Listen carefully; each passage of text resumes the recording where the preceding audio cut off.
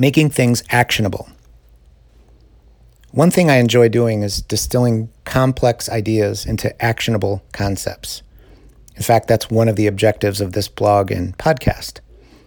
No matter how much we read or how many opinions we consider, in the end, we're the ones that have to decide what we're going to do with it all. And since not everyone's brain works in a way that allows them to simplify things, here are some questions you can ask, preferably to the most knowledgeable people, to extract something actionable. Number one, after getting all the information, you simply ask, what would you recommend I do next? And the second question, just to make sure you understand and can make a better decision, what is the risk of doing or not doing what you recommend?